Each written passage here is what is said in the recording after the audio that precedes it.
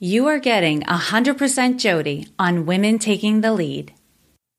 Hello, my name is Jody Flynn and welcome to Women Taking the Lead, where we are all about creating blasts of inspiration to help you overcome self-doubt so you can lead with confidence, integrity, and a sense of humor. Have you grabbed your copy of my best-selling book, Accomplished: How to Go From Dreaming to Doing?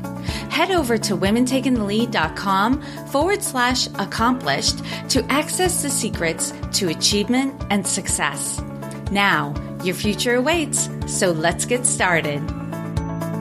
Hello, everyone, and thank you for joining me today. Although this is the second episode themed 100% Jody, this is actually the first episode you are getting 100% me. Another place you can get more of me is the Accomplished community. This is the community that sprung up from my book, Accomplished: How to Go From Dreaming to Doing. And while we in this community were building momentum in the first month, we have definitely taken off now. We had our monthly Q&A coaching call about a week and a half ago, and it was amazing to watch the energy of the group rise, resulting in impactful collaborations and a true sense of community. Even those who couldn't make the call live watched the recording and added their own challenges, thoughts, and coaching in the secret Facebook group, and that amazing energy has continued. If you want to be a part of a collaborative and supportive community of women who are up to something in life, join the Accomplished community. I promise you won't regret it. Now, for you today, I wanted to share an email I received from a client after she did the Get Your Energy Back process that I offer in my business. How it works is you take a 20-minute online assessment, and then we schedule 75 minutes to debrief your results. During the debrief session, we uncover where your sources of stress are coming from and what you can do to alleviate it so you greatly reduce and for some completely remove those triggers for stress. It also gives you a process to continue this work as you become aware of other triggers that hide under the surface until they crop up and blindside you. You all know what I'm talking about. Even before meeting me, this particular client had been working on developing a greater level of consciousness, and she was in a place where she felt caught between the new perspectives, thoughts, and ideas she was being exposed to, and her parents' counsel to seek her truth from a more traditional source. Here's what her email said. Hi, Jody. I'm having a hard time relating my personal feelings of aha that I felt when I read Eckhart Tolle's work to the background both of my parents have in the Bible. That's a poorly worded sentence. How do I explain? When I told my parents about my new discovery of enlightenment, they were quick to try to redirect me to the Bible. Dad especially, almost as though what I was learning was wrong and I needed to get closer to God to fix this, but I've never felt closer to God than I do now. So how do the teachings of the Bible fit into this? Admittedly, it's been a long time since I've attended church, and the style of the Bible's writings just don't interest me. I have a hard time following it, but I want to understand the connection so that I can bridge the gap with my dad. I asked because you mentioned God a few times during the assessment, and I thought you might have some insight. I almost feel like the Bible is the basic how-to guide and maybe even a little bit of backstory on why, while this new consciousness trajectory is simply mankind finally getting it and seeing the bigger picture of where things need to go in order to reach that final destination of heaven on earth. How do you see it? Okay, back to work I go. What a great question.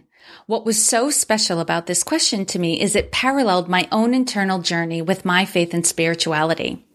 I'm sharing with you my response to this email, and I want to be clear. I have no degrees in theology. I do not represent any organizations, and I am not an expert on God, consciousness, or human evolution.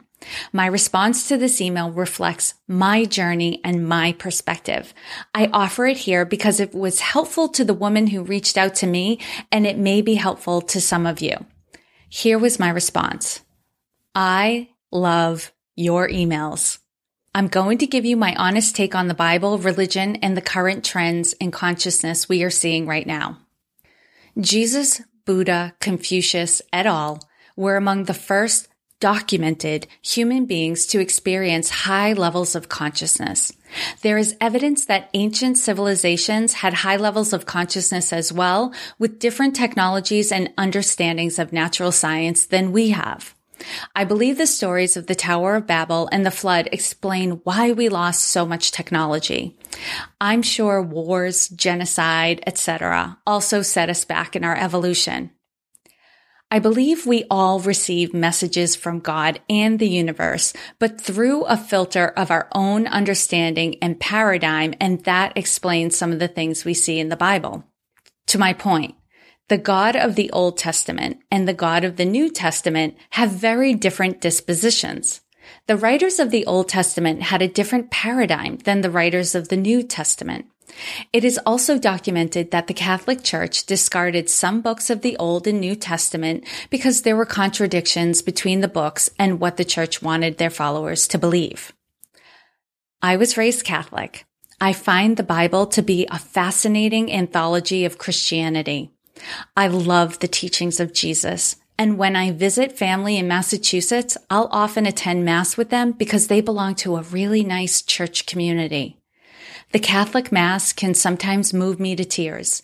It's familiar and it touches a part of me that yearns to have a closer relationship with God. However, I don't believe Jesus to be the only Son of God because that's only important in a male-dominated culture where property is inherited by males from that paradigm. An only son would be the most precious asset to the family, and that's how the writers wanted us to see Jesus. He was so precious to God, yet God loved us so much he gave his only son for us. We are all God's children. We are all equally precious to God, period. And as a side note from my response to this email, and for your consideration, even the people you dislike most and have a hard time getting along with are as precious and equally loved as you are. I found that mind-boggling at first, but now it lends me some peace and patience with those I don't understand initially. Okay, back to my response to the email. I also don't believe the Catholic Church has it right when it comes to women and homosexuals. I can't be a part of an organization that views me as a second-class citizen or believes God would create a being and then demand it to deny its very nature. That is the very definition of unnatural. Another side note, like many other things in the history of the Catholic Church, I believe you're going to see a shift in the stance on women and homosexuals. It's just going to take time. All right, back to my email response. The Bible can give us insights into God and human nature if we don't read it too literally. And so it is an access point to higher consciousness. But it's not the only access point, and I believe, like you believe, there are access points that we have discovered that are more aligned with who we are and how we see the world. Your parents want you to find your answers in the Bible because that is where they believe they are to be found. They likely do find their answers there.